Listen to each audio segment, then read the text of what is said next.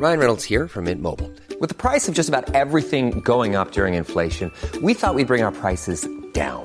So to help us, we brought in a reverse auctioneer, which is apparently a thing. Mint Mobile Unlimited Premium Wireless. How to get 30, 30, bit to get 30, bit to get 20, 20, 20, bit to get 20, 20, bit to get 15, 15, 15, 15, just $15 a month? Sold! Give it a try at mintmobile.com/switch. $45 up front for 3 months plus taxes and fees. Promo rate for new customers for limited time. Unlimited more than 40 gigabytes per month. Slows full terms at mintmobile.com. My business used to be weighed down by the complexities of in-person payments. Then, Stripe Tap to Pay on iPhone came along and changed everything. With Stripe, I streamlined my payment process effortlessly. No more juggling different methods. Just a simple tap on my iPhone and transactions are complete. What's truly remarkable is how Stripe caters to all my customers' preferences. Whether they're using cards, Apple Pay, or other digital wallets, Stripe ensures a smooth checkout experience every time. Setting up Stripe was a breeze, taking just minutes to get up and running. From local markets to global retailers, Stripe helped me expand my reach and grow my business with ease. To learn how Tap to Pay on iPhone and Stripe can help grow your revenue and reach, visit stripe.com/tapiphone. Hey, would you like your DTNS feed to be ad-free? Well, support us on Patreon, and you get your own personal RSS feed supported directly by you. Find out more at dailytechnewsshow.com/Patreon. Coming up on DTNS, it's your move, Microsoft, because Sony just bought Bungie. Spotify deals with some artist fallout. And where does the smart home go from here?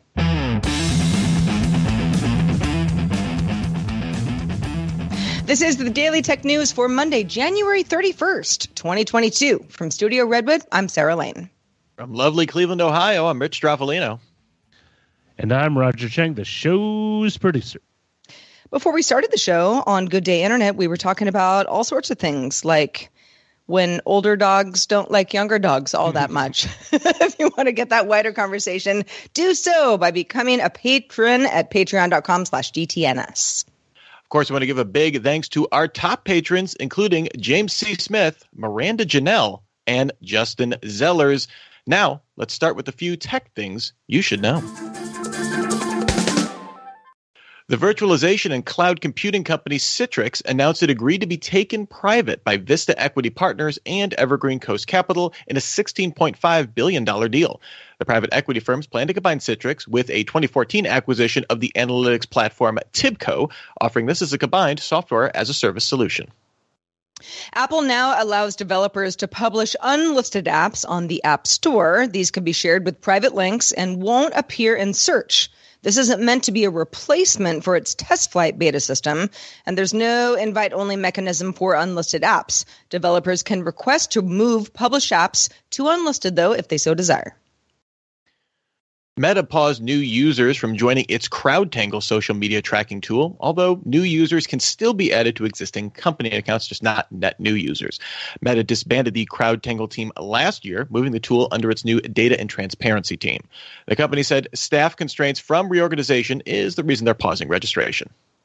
Pinterest expanded its AR shopping features, now working with retailers like Crate & Barrel, Walmart, West Elm, and Wayfair to offer 80,000 shoppable pins that can be virtually placed in homes through its Lens camera.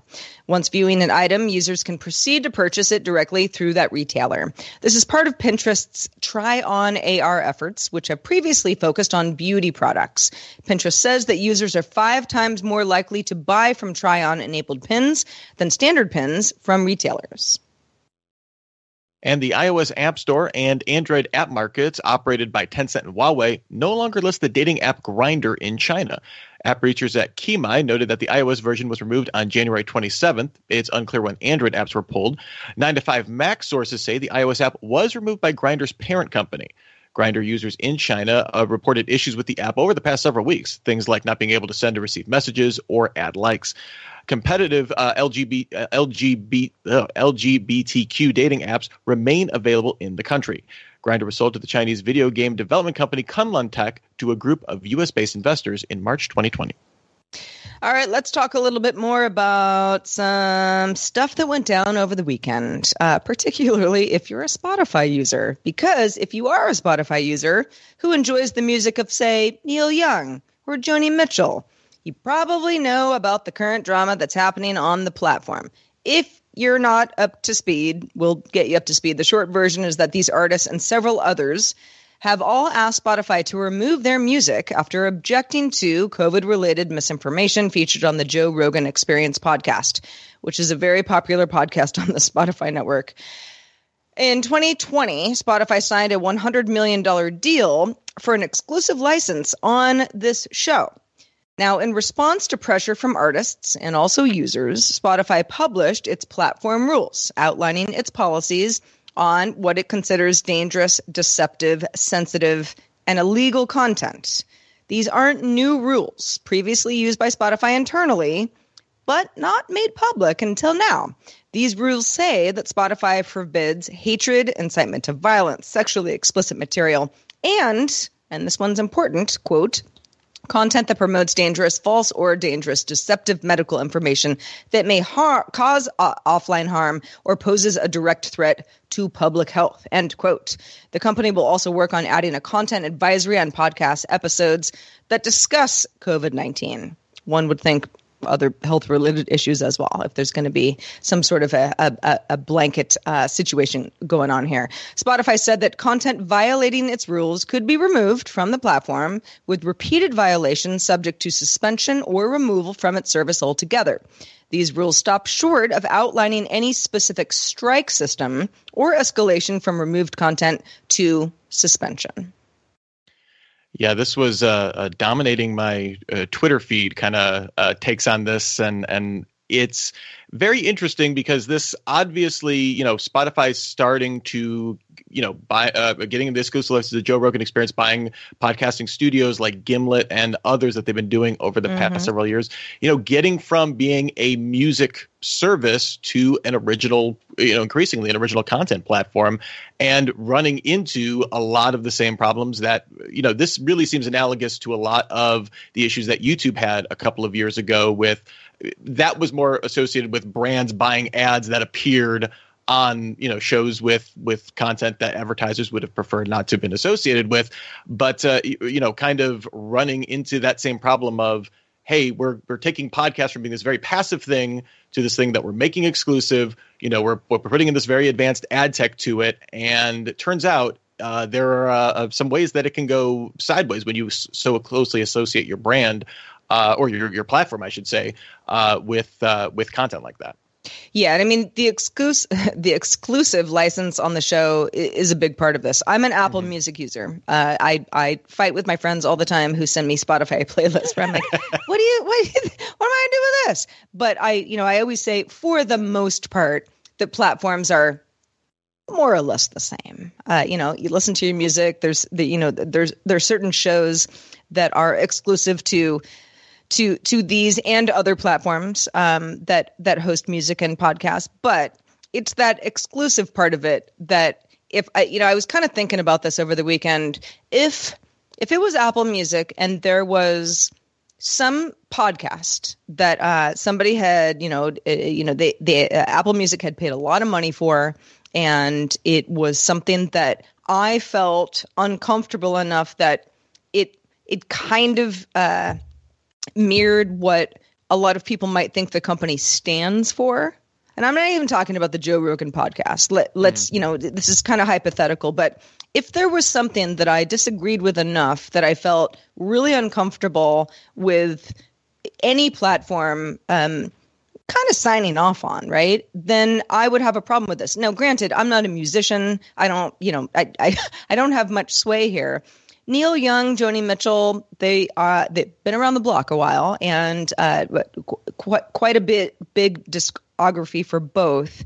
And it almost reminds me of the days of yore when certain artists would get bent out of shape about a company offering streaming versions of their songs and say, no, you have to buy our music. That's all we're doing. But this is a little bit different because it is about enough people saying this is harmful to us, or we just don't agree with it, and we're going to make it hard for you, Spotify.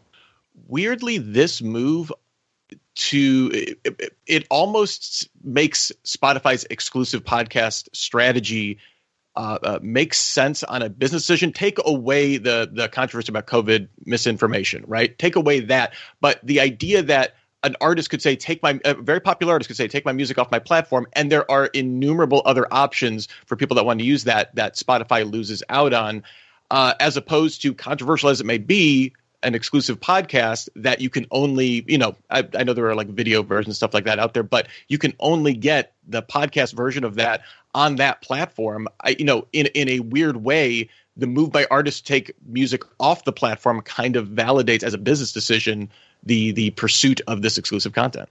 Yeah. All right. Well, in other shoe-dropping news, Sony announced it intends to acquire the game developer Bungie for $3.6 billion. Sony says the company will remain an independent subsidiary and will be free to self-publish and reach players at its discretion. Bungie was founded in 1991, acquired by Microsoft in 2000, with its Halo title made an Xbox console launch title, and then went independent in 2007, then signed a 10-year publishing deal with Activision in 2010, ending that partnership in 2019. They've been around. It's hard to see this as anything other than a response to Microsoft's recently announced plans to acquire Activision, but we wanted some insight into what this means for the gaming industry at large, so we asked Jen Cutter to weigh in on the news. Don't know about you guys, but I was definitely not ready for yet another major acquisition.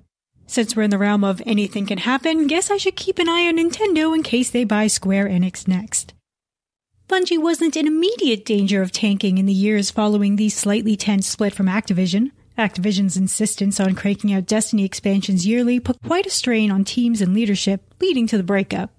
But they certainly had a rocky ride when transitioning Destiny to a free-to-play model, even removing previously paid-for content from the game without reimbursing players, as well as making any remotely cool armor a paid cosmetic rather than earnable in-game. 'Cause devs gotta get paid. That said, Destiny is not Bungie's only game, just the only one with reliable, consistent news, like the new Witch Queen expansion dropping February 22nd. New IP from the company has been in progress for many years now, with a proper reveal coming in 2025 and, amazingly, still no leaks about it, though future projects within the Destiny universe are expected. With all the consolidation of major AAA developers, is this going to be good for the industry in the long term? Short term, sure, stocks go up. But will this end up inviting scrutiny like the Nvidia ARM deal? Right now, all the companies are playing nice and openly honoring previous multi-platform deals. With the Microsoft purchase of Bethesda, Xbox boss Phil Spencer stressed the company would continue contractual obligations with Sony for Ghostwire Tokyo and Deathloop, but future titles will be exclusive to platforms where Game Pass exists. It even broke today that MLB The Show will now be on every platform, including the Switch, with cross-platform play, cross-saves, and cross-progression enabled. That said, this feels like a honeymoon phase, all press releases and warm fuzzies. The real truth of how this all shakes out won't be seen for a few years, but I think will definitely be felt during this console generation. Sony's State of Play event on Wednesday is gonna be lit.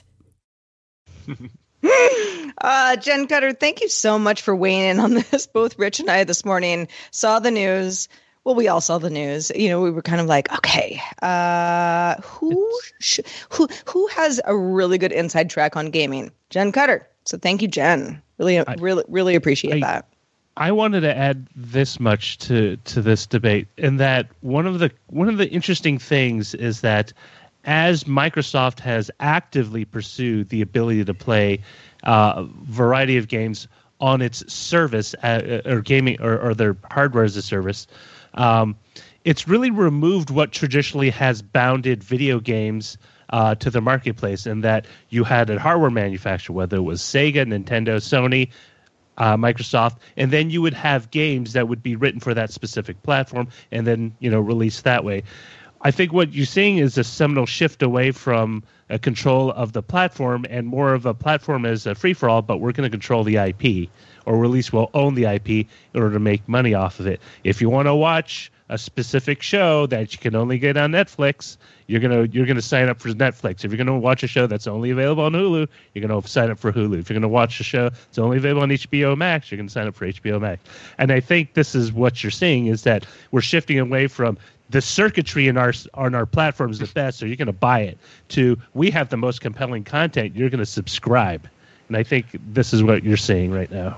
And I do think, to Jen's point about regulation, I do think maybe setting this up again, this is just a press release, so we'll see how this actually works out in business. But the fact that this is a independent subsidiary, if that's the structure, if that's the language that these companies need to start using, to maybe hope that they're going to pass some regulatory muster. Obviously, Microsoft has stopped well short of framing it as that, saying, "Hey, we'll follow the letter of our contracts while they're there." So.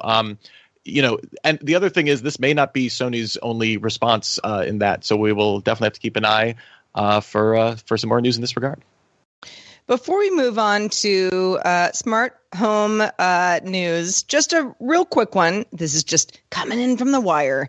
New York Times has acquired Wordle.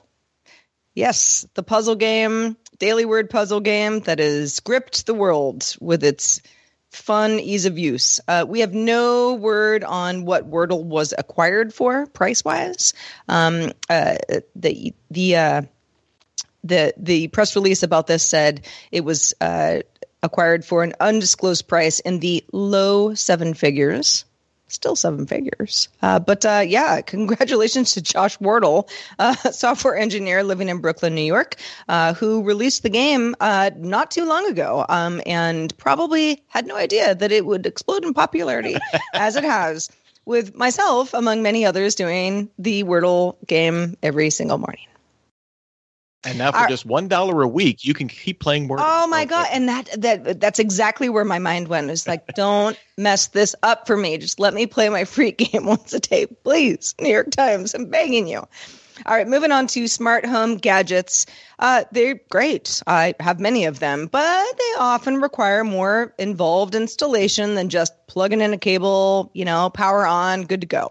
Walmart is trying to address that reality, partnering with Angie, you might know them as Angie's List, to offer home services across its nearly 4,000 stores. So customers can book Angie professionals from 150 common home projects, including a wide range of services like mounting a TV or, flooring and painting your home.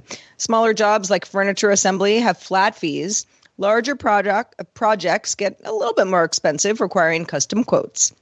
Now, back in 2018, Walmart had partnered with the company Handy to offer in-home installation services in a subset of its stores. Handy was subsequently acquired by Angie later that year. Amazon has offered in-home services since 2015, so Walmart is not alone here. This new partnership, though, with Angie and Walmart will be offered on a broader range of products and will continue to expand in a more complex service agreement to customers. The service goes live in mid-February.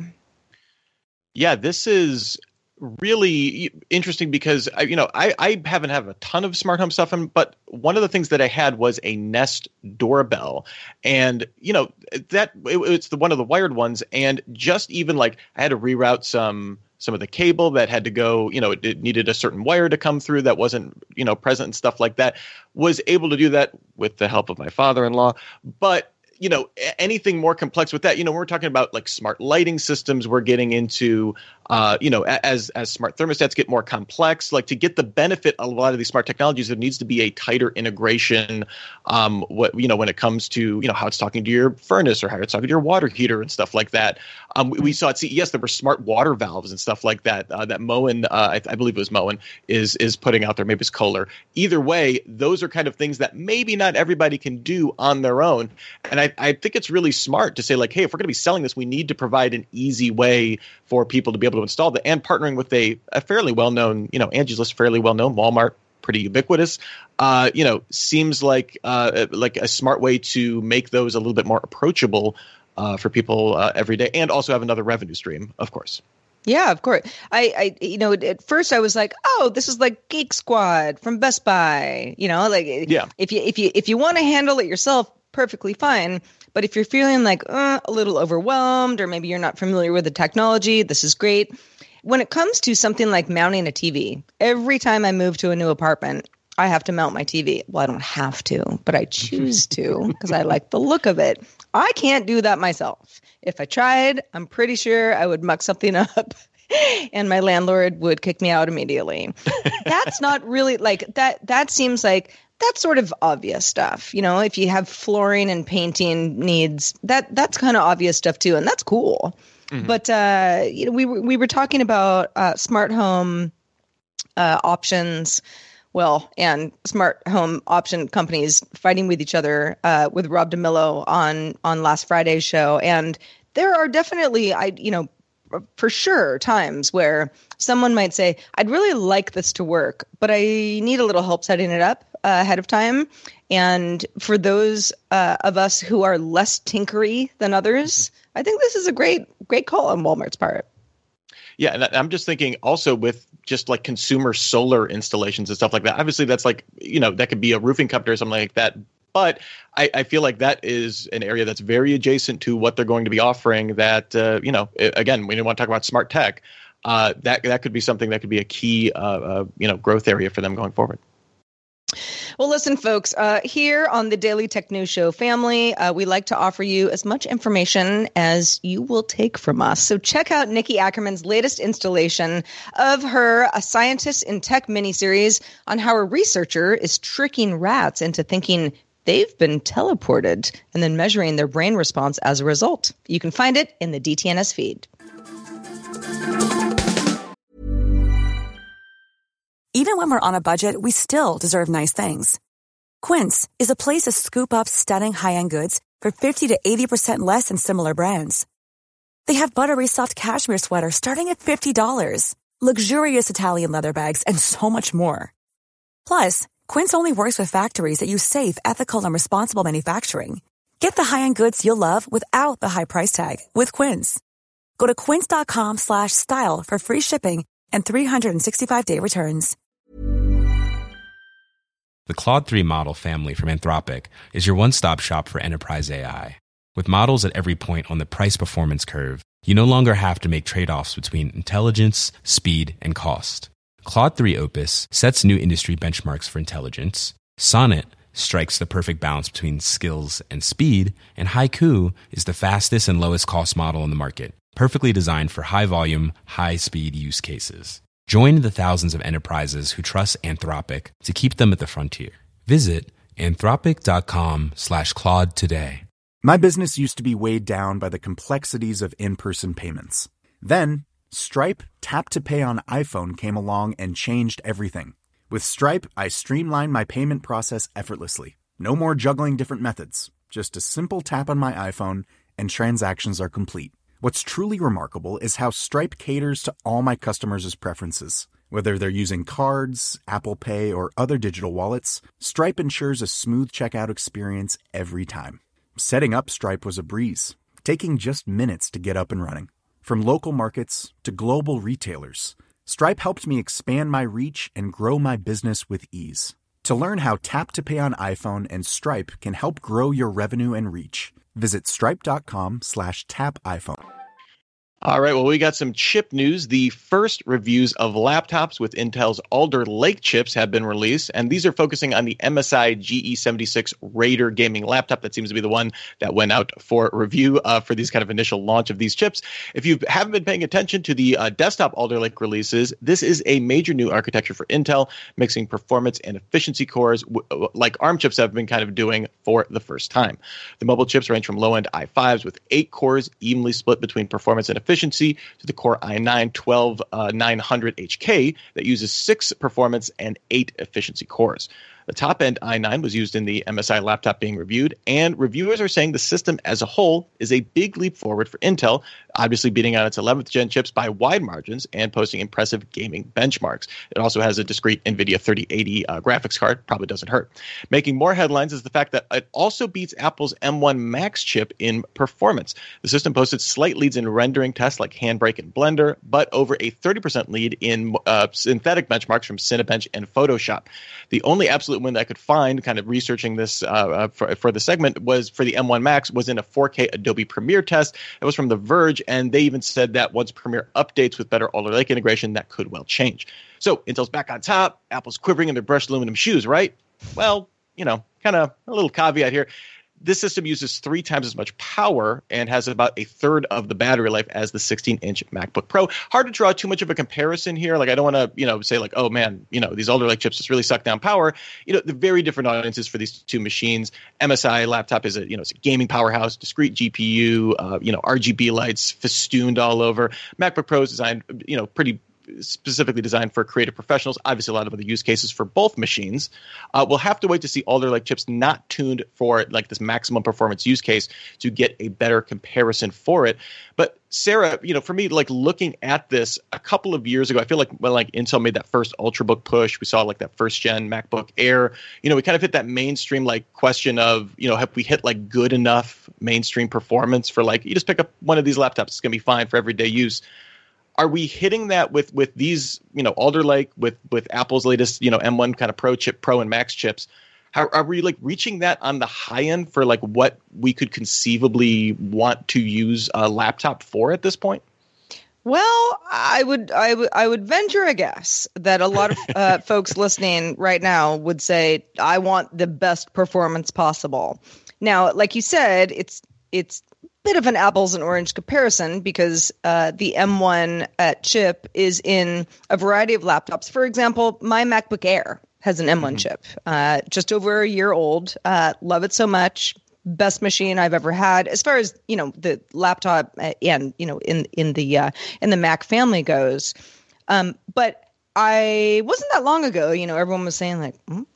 M1 chip, one to beat. And you can beat that, but it depends on what you need to use this machine for. And like you said, something that's hardcore gaming is just going to need more punch overall. And I would never tell anybody like, oh, all you need is the Apple M1 chip. It's the best one ever. And because these things just keep evolving.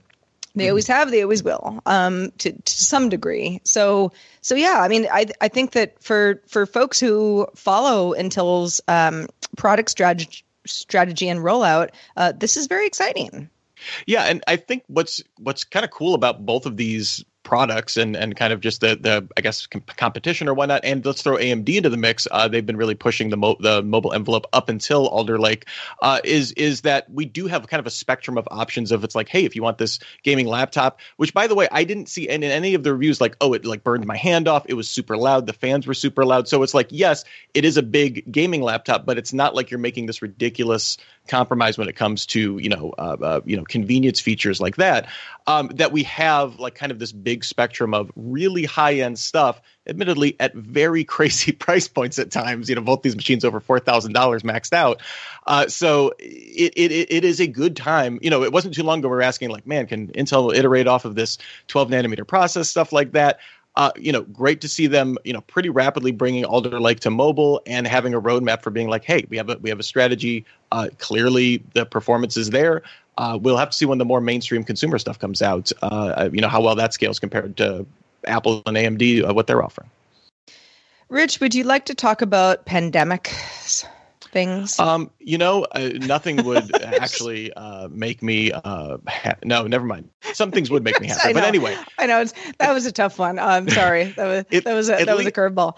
At least in the U.S., some of us have been receiving, kind of these free COVID tests in the mail. We got retail supplies of PCR tests, a little tenuous during the current Omicron surge. But while getting tests delivered is great, a new paper from researchers at the University of California, Santa Barbara outlines a system to perform tests at home using a smartphone. The current iteration definitely has some DIY feel to it. It requires the team's Back to Count app, a hot plate, a cardboard box, although I think any box will work, and an LED light. To do the test, you put saliva in a $7 testing kit on top of the hot plate. Then you put down a reactive solution that turns red when bonding with viral RNA. You put the cardboard box with an LED over the top of the plate, then place your phone on top of the box. Again, there needs to be like some sort of hole in there to see the color reactions using the phone's camera. So plus side, really cheap, aside from, a smartphone. It's in limited trials. It proved as accurate as a PCR test, and it can be easily modified for new variants and other pathogens, according to the researchers. Only downsides, at least right now, this was a limited trial with 50 participants, so maybe that accuracy doesn't scale as we get more people into these into testing on this. And right now, the app is only calibrated to work with the Samsung Galaxy S9 phone. Oh, man. Phone is probably pretty affordable on eBay, Sarah. I wanted to test. Shoot. I'm not personally needing a test right this second today. Many people are. So having options for this is pretty cool. This does feel like this is not for the Gen Pop, right? This is for somebody who's like, okay, I understand what you need from me. I have a hot plate and a variety of other instruments required for this, but hey, more info is good info. Roger, go ahead. Well, I was going to say, as I said at the beginning of the show, or before the show in the GDI, I actually tested positive for COVID. And I have personally gone through 2 home antigen tests. And this would actually be great other than the fact that you need to have a hot plate. But if they could develop one without a hot plate, because right now there's two tests that you use to just determine whether or not you have COVID. One is the quick test, which is the antigen, but it's not as sensitive. So you need to be really your head needs to be filled with mucus to get any sort of reading from it compared to a PCR, which is a lot more sensitive and a lot more precise. And, just not having to dance between those 2 levels of precision would be a boon, especially in the case of me. I have 2 kids, or I have one older daughter that goes to school. Test them every week in order to let them go to class, and you have to show verification that they did test negative. This could be a huge help, especially if we can send it electronically, and the negative false rates are relatively low. What's cool about this story for me is, one, the idea that you could have just different reactive agents that you could test for a bunch of different diseases in your home to be like, oh, I got the flu. Okay, I best not go to work. But I think in tech, we've kind of just take for granted now that oh yeah, I just got this smartphone in my pocket, whatever. This reminds me of the first time I saw someone check email on a phone, where it's oh yeah, this is a super powerful computer that's in my pocket that's attached to a really powerful imaging system that can be combined to do things that almost seemed unimaginable before. I don't want to go too hyperbolic on this because, again, this nowhere near being commercialized or approved in any sense of the word. But that's what this feels like to me, is very shows some of the transformative power of the things that we have in our pockets every single day, which is really cool. Well, in the weekend mailbag report, we got a lot of really good feedback, and some constructive feedback on our latest Live With It show, which was about the Remarkable 2. For anybody who didn't catch that in our feed, we offered it to all folks, not just patrons. So do listen to it if you can get a chance. It was me, joined by Jen Cutter, who is a real she probably is the better person to be to test something like the Remarkable 2 because she writes a lot longhand. Anyway, of the responses we got, and thank you again to everybody who responded, William wrote in with some good points. William said, as a longtime user of the Remarkable 2, I enjoyed hearing your impressions of the device. I think you gave it a pretty fair summary. Great job overall. One thing not mentioned, though, was the fact that Remarkable provides every user with the root password to their device. This allows you to log in and install software apps as well as modifications that greatly enhance the Remarkable 2's note-taking functionality. William says, I've installed the open source Co-Reader ebook software, which is superior to the built-in Remarkable 2 e-reader functionality, although you do still need to have removed any DRM from ebooks beforehand. And that is something that Jen and I got into in our Live With It segment. William says, Co-Reader has great Dropbox integration functionality, makes it easy for me to open PDFs and EPUBs that I've stored there. Another customization that can be made is to change the sleep screen. I use one that's mostly a transparent PNG, so I can still see the document that I had on the screen before I put it to sleep. This ability is not possible on any of the more traditional LCD or LED tablet displays. In this age of ever more lockdown devices, I think that Remarkable deserves a lot of credit for providing this freedom. It's not for every user, but if you're someone with a reasonable level of technical skill, it's amazingly liberating. Passing out a root password with your devices, though, I just imagine like somewhere there's a security researcher that's like, yes. Can of worms. As long as you can change it, long as you can change it, it's not the same for everyone, that's fine. And, William, you do bring up a really good point that was something that I kind of just stayed away from because I was trying to kind of figure out, like, okay, what do we got? Core access. I did play around a little bit with DRM and EPUB just to see if it worked, kind of thing, not trying to get in trouble or anything, but and that is possible, but it isn't always the most obvious method. So I think, yes, for anybody who has thoughts on the Remarkable 2 or e-readers in general, especially productivity devices that are kind of e-readers plus, would love to hear more of your thoughts as well. And yeah, keep that coming. Feedback@dailytechnewsshow.com. We also got an email from Jeremy. This was in response to our conversation with Rob DeMillo on last Friday's show. Jeremy says, I'm one of the people that has multiple Google speakers in my house that are linked as a group. I see that might be nice to adjust all the speakers at the same time, but I wonder if that's something that really happens. Now, Jeremy is speaking in response to Sonos saying, no, that's our thing. Google, you can't do that. You have to adjust all the speakers individually, no matter how many you have. Jeremy says, I have never done that with my group of 5 speakers. One reason is that not all my speakers are the same. A level 8 on my Nest Hub Max is a different volume than on a Nest Mini. The other reason that none of my rooms are the same size, thus needing different volume levels. I don't know how many houses that would have rooms all the same size with all the same speakers. And that doesn't even get into what is in the room that changes those acoustics. I agree, though, that taking away the choice does suck. And like Rob said, if Google was smart enough to mimic the Sonos system and not copy their implementation, then this is BS. Yes, indeed. That's all you got, Rich. I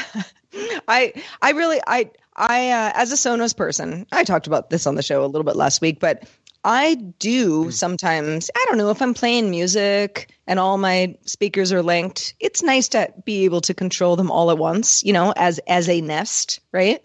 Haha, no pun intended.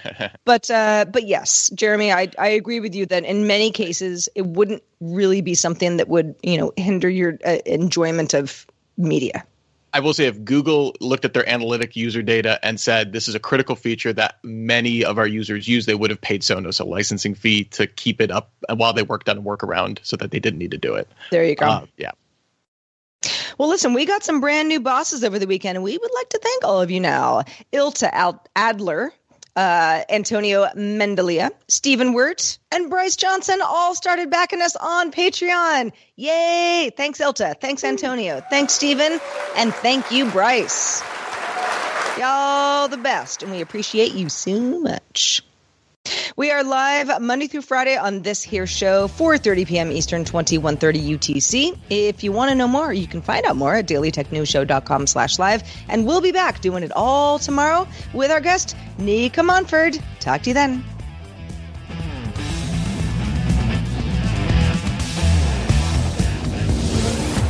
This show is part of the Frog Pants Network. Get more at frogpants.com. Diamond Club hopes you have enjoyed this program. Hi, this is Janice Torres from Yo Quiero Dinero.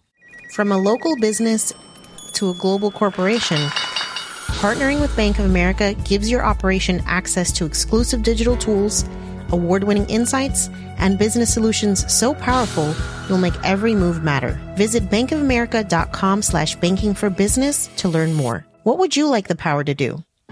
Bank of America, N.A. Copyright 2024. Ever catch yourself eating the same flavorless dinner 3 days in a row? Dreaming of something better? Well, HelloFresh is your guilt-free dream come true, baby. It's me, Keke Palmer. Let's wake up those taste buds with hot, juicy pecan-crusted chicken or garlic butter shrimp scampi. HelloFresh. Stop dreaming of all the delicious possibilities and dig in at HelloFresh.com. Let's get this dinner party started.